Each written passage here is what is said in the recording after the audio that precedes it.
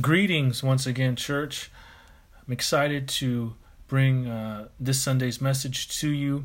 We will be in Acts chapter 14, verses 24 through 28. But let us go ahead and go before the Lord before we read the text this morning. Heavenly Father, Lord God, thank you once again for another day that you've given us, that you've woken us from our sleep. Father, you've given us breath in our lungs, and now we're aligning ourselves with your word. Father, help us to submit to your will. Speak to our hearts in all the things that are going on in this world, all the things that are going on within our own country, within our own communities.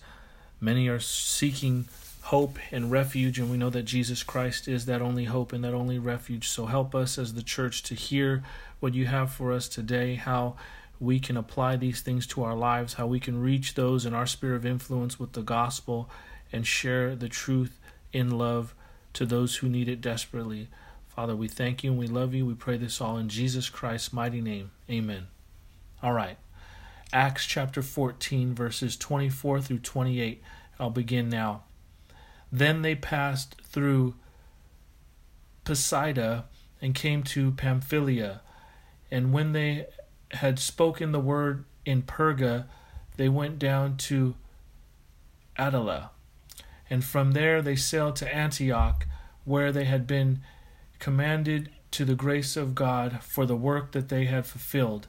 And when they arrived and gathered the church together, they declared all that God had done with them and how he had opened a door of faith to the Gentiles. And they remained no little time with the disciples. Today we will be ending Acts chapter 14, and what a journey it has been. I've entitled this message, Modeled After Christ Alone, and that's what I see in the text as we go through just all the things that Barnabas and Paul had done through their traveling and the grace of God and the work that had been done through them, and how they gave glory to God for opening up a door to the Gentiles and remaining with the disciples for a very long time, encouraging them. These are all things and characteristics that Jesus Christ himself did, and it's just encouraging to read Scripture and to know that you're going to find Jesus in every page, no matter where you look. It's been over a year now since we started studying the book of Acts. And I must say that I'm even more excited today to learn through the book of Acts than when we started. I'm just juiced off of the things that the Lord is revealing to me, also convicted, all in the same. It's just growth in Christ. But isn't that just how Jesus Christ affects our lives, right?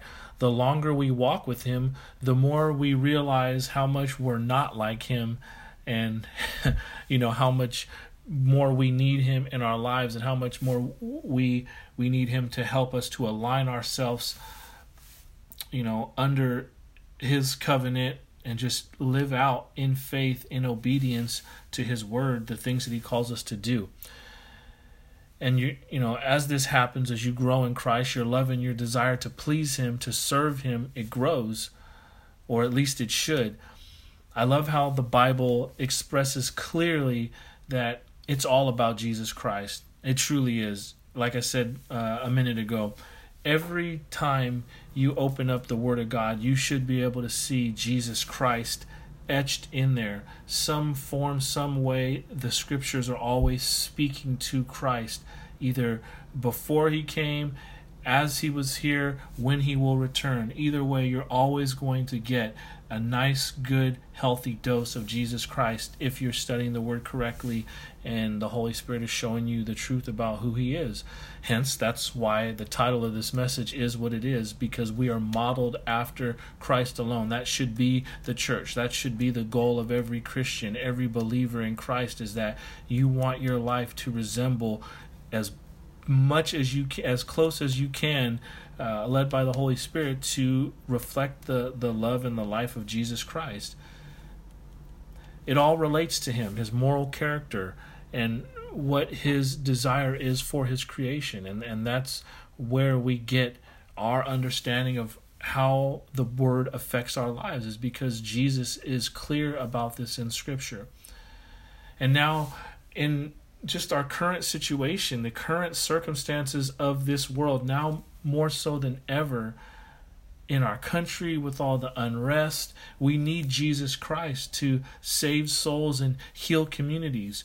Nothing can take the place of him in this world. No self-help group, no psychologist, no community program can do what Jesus Christ can do. He must be at the heart of every situation in order for men's hearts to be changed. That's what Christ alone can do. Only Christ alone can change a person's heart from being stony to be soft, to take a person out of bondage and give them spiritual freedom, to take them from spiritual death and give them spiritual life, to have their minds and their hearts illuminated to understand the truth of his word. Only Jesus Christ can do that. A great example of this is Dr. Martin Luther King Jr. He knew this, and he knew this very well. Though he was a political activist, his message centered around the cross of Jesus Christ, and that was the it factor with him. Why he was so effective in what he did and how the Lord used him was because his life was centered around Jesus Christ. And so how desperately we need that today in our society. Going back to the text this morning, the Apostle Paul knew this very well also.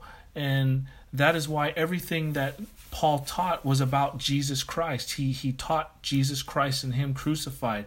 Every missionary journey that he embarked upon centered around the cross of Jesus Christ. Today we will learn about what Paul did upon returning from this first missionary journey and how it mirrored Jesus Christ.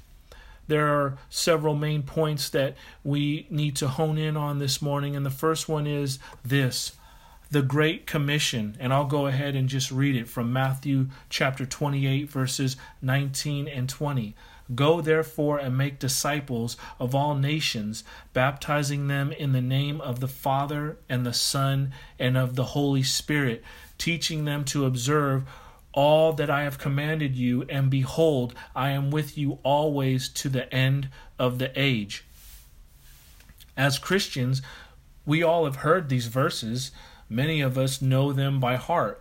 You see, Jesus Christ and Paul understood this, but they also did it. The question you and I must ask ourselves this morning is, are we living this Great Commission out? Are we doing it? It's great to acknowledge Jesus Christ as we should acknowledge Christ for who he is, but there comes a point in every believer's life where acknowledgement needs to turn from just simple acknowledgement into submission and obedience. Jesus said it himself: if we love him, we will obey his commandments. Those who obey him have the love of the Father in them, and those who don't have, who will not obey his commands, they don't have the love of the Father in them. By Paul and Barnabas taking the time to interact with these who they previously shared the gospel with, this proves and points out that they were making disciples in essence. This is what they were doing. It was never a one-stop shop with them, not like, I'm just going to share the gospel and that's it, and they never interacted with these people again. The second point that we need to focus on this morning, it's kind of like a sub-point of the first, and it's simply this: to make disciples, you must invest time in people. You must invest time in people. Again, we see the greatest example of this in Jesus Christ, and Paul emulated this as well.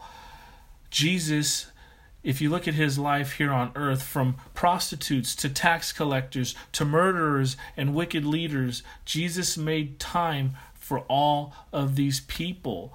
People that were lame and crippled with physical disabilities as well. He made time for them. And not just a superficial hi and bye, but a genuine care and concern type of time. He spent time with these people. You think of the woman at the well in a time and age where Jewish men were never supposed to speak to women, let alone a half-breed Jew. He, in the middle of the day, he took the time at the well to engage with this woman and talk to her about spiritual matters. And I do believe this woman became saved from this encounter. At the very least, she shared the good news of Jesus Christ to the village where she lived. But Jesus took the time. He engaged with people. This is what he did on a regular basis. You see, sermons won't make disciples. They give good instruction, they give good encouragement and direction, but it is relationships and the proper God-centered relationships that make disciples. That's why you can't just come to a building and hear a message, or turn on the internet and hear a message and that be it. There needs to be a connection from what goes in your ear to your heart to your feet, and it needs to be lived out. It needs to be acted upon, or else there's no engagement in what is truly going on. It's just you have a bunch of head knowledge, stuff that you heard that sounds good, but there's no way of actually manifesting it in your life. And obviously you need the Holy Spirit in your heart to be able to do that. So it's all interconnected. If we don't invest time in one another, we can honestly just forget about making disciples. You can't just sending a text a day is not going to make a disciple, and I'm speaking to myself in that. We need to be engaged in one another's lives and have true, genuine relationship in order to create the environment to build up disciples. The last main point this morning is God should always receive the glory and honor from his servants. Notice that the disciples didn't boast about what they did.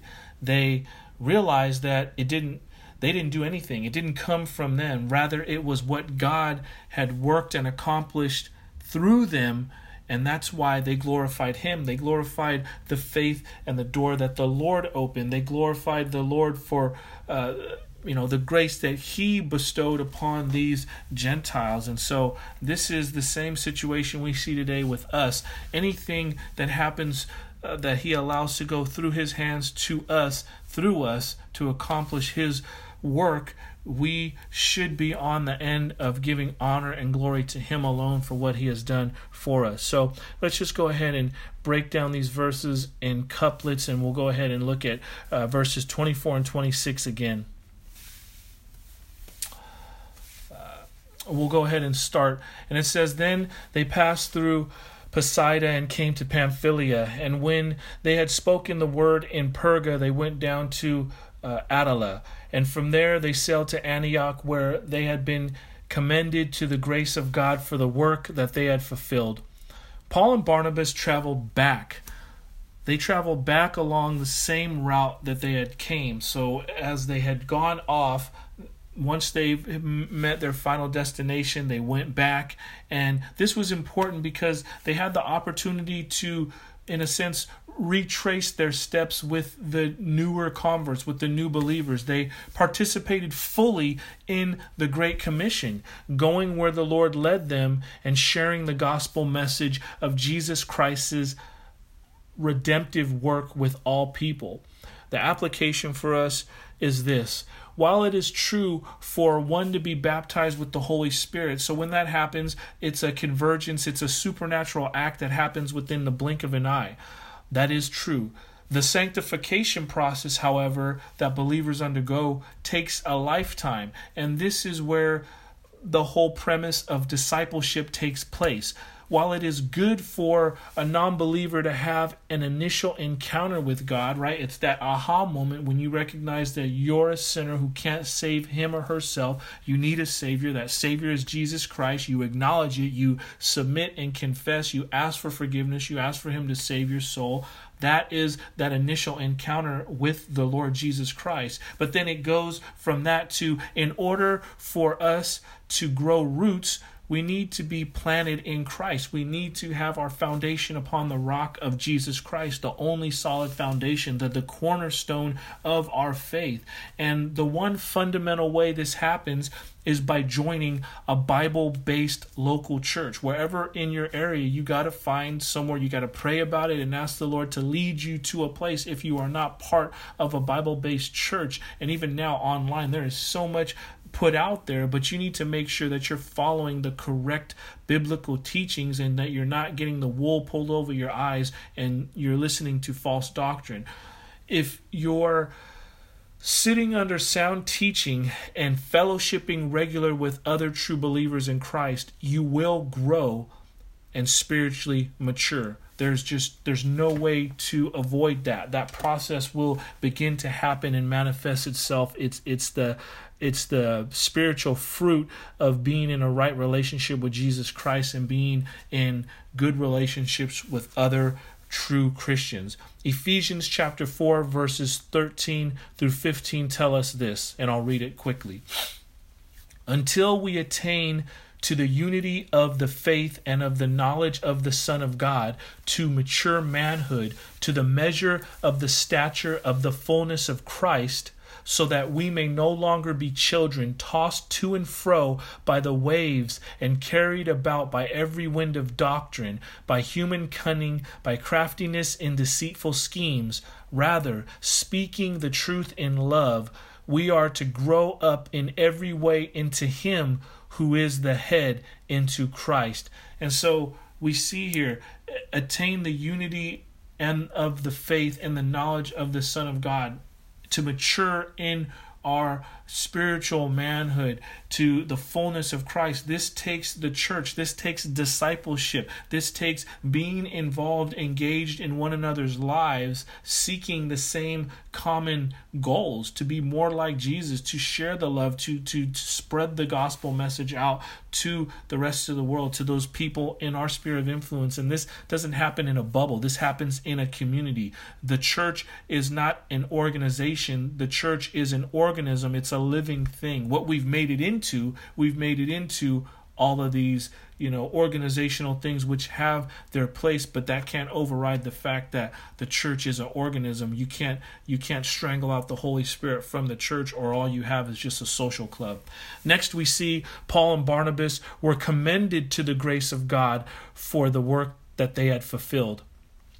The application is one's faithfulness to endure despite the hardships and trials they will face will be acknowledged by the Lord. We know that it is His grace flowing through us which allows us to remain faithful, but we still have the free will to either desire faithfulness to God or desire to do our own thing. This statement, commended to the grace of God for the work they fulfilled, also means that the Lord was ultimately praised by the work that they had done. This can be looked at in a similar way where you look at the book of Revelation. Remember, believers will cast down their crowns that they receive upon entering heaven at the feet of the Lamb who is worthy, that is Jesus Christ. And you see, many times we tend to get this whole concept confused. Some celebrate the fact that they will receive a crown from God, but ultimately the true crown of righteousness is Jesus Christ Himself. That's what you want to put on. That's why the Bible talks about take off the old man and put on the new man who is Christ, and never take him off. The true crown of righteousness is Christ Himself. The whole point of going to heaven is to be with the Lord in an unhindered, unbroken relationship with Him for eternity, not to get a physical crown. If that's your focus, dare I say that your thinking is lining up with no better than Lucifer's, because if you know anything about him before his fall, he was adorned with the most precious jewels, fine stones, and material. He was the most precious angel that was created, but he was fixed upon his appearance amongst other things in pride, and that's not a good thing. We don't want to fall in line with that way of thinking. And that pales in comparison, being fixated on appearance and things of that nature. That pales in comparison to the true treasure of being in a sinless, holy relationship with God Almighty. And that's what we see here in the scripture, and that's what we want as believers in Christ. Amen? All right, let's go ahead and continue in these last two verses, verses 28 and 30. And it says, "And when they arrived and gathered in the church together, they declared all that God had done with them and how he had opened a door of faith to the Gentiles. And they remained no little time with the disciples." Next, we see that when Paul and Barnabas got to their destination, they gathered the church and proclaimed all that God had done through them. This may seem like an insignificant detail, but it's very important to point out that if we glorify anything, we should glorify God who works through us. Unfortunately, this is something that we as people, we struggle with down through the ages up to today, present day. When something great is done through human beings, there's always the tendency and the temptation to claim that we did it and for us to receive the praise that is due to God alone. I mean, you see this happen numerous times over and over where, somebody is being acknowledged for doing something, and it's so, like I said, it's so tempting to just take it in stride and be like, yes, thank you, yes, I did do it, and even humbly trying to gloating over the fact that we've accomplished this and we've worked so hard and we've achieved this and it's all about us. The application is it is always the Lord who opens the door of faith. In a similar way that Jesus Christ came down from heaven to us, you see, we have to remember that he reached down out of heaven to get us. It's not the other way around. We didn't reach up to him to be saved. And even if you think that way, it's wrong, because before the thought even crossed your mind or my mind, about wanting to have a relationship with the Lord, he had already been seeking us out. Before times past, he had already known that he was going to have this redemptive plan to save mankind. And so we can't claim that we've ever sought the Lord out, because it's just not true. Romans chapter 3 verses 10 and 11 tell us this clearly. As it is written, "None is righteous, no, not one.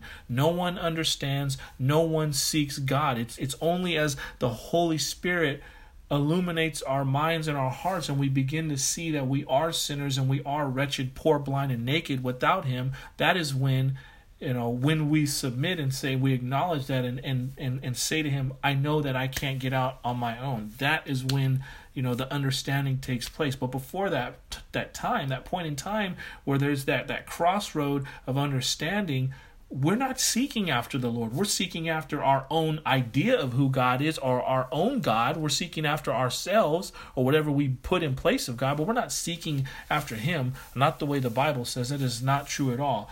So you see, we can't claim we have come to God. We can only be grateful that Jesus Christ sought us out and saved our souls. And this is the whole premise of why it's so important. This is why it's so deep, because it's like, man, your soul has been saved. Do you understand the gravity of it? Do I understand the gravity of Jesus Christ gave his life? You understand who Christ is now. Your eyes of your heart have been awakened and opened.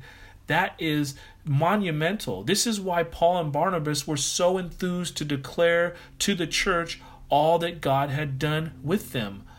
By saying all that God had done with them, that he opened up a door of faith to the Gentiles, this statement concluded how important salvation in Jesus Christ is. It's the single most important thing you can ever receive in this life. You can't get an amount of money. You can't get an amount of pardon from the government. You can't get enough approval and praise of people. You can't gather enough people for one cause and be in opposition to things that are not correct. That's not going to appease the situation. That's not as important as this. Having received salvation in Christ, there's nothing else more important than the gift of salvation, because it has to do with not only this life, but it has to do with the life to come. You see, everyone is going to pass on into the next life, which is an eternal life, and you're going to eternally be at peace with God the Father, Jesus Christ, and the Holy Spirit because of what Jesus did. did, and you'll be able to celebrate that in eternity in an unhindered relationship with him. Or if you rebel and reject the gift of salvation that Jesus Christ offers in this life, then you're going to be at enmity, meaning you're going to be in opposition. You're going to be at war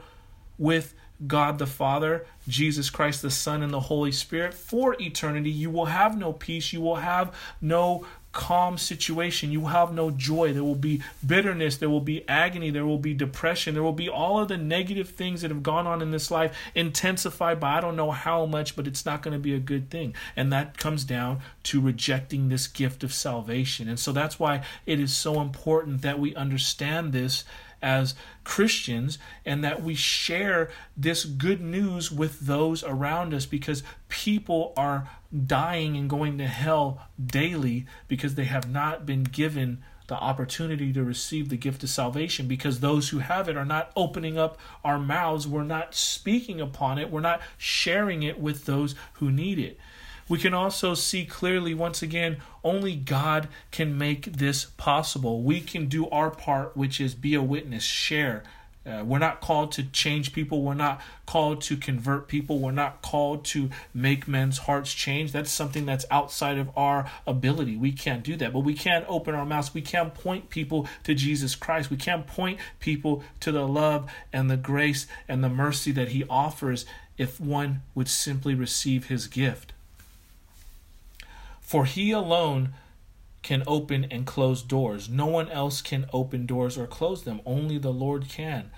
And that's it makes me think of, well, when situations arise in my life, and I wonder, well, why didn't that work out? Well, the Lord closed that door. Obviously, that was not his will for my life. He didn't want to allow that to happen for whatever reason, for my good, for my betterment. And the same thing as far as, well, why did he open this door? Why did he allow these things to happen? Well, because he opened them for a reason. Obviously, for you to grow, for me to grow, obviously for us to grow closer to him. That's the whole point of why he opens and closes doors. But he alone has the authority and the power to do that. No one else can.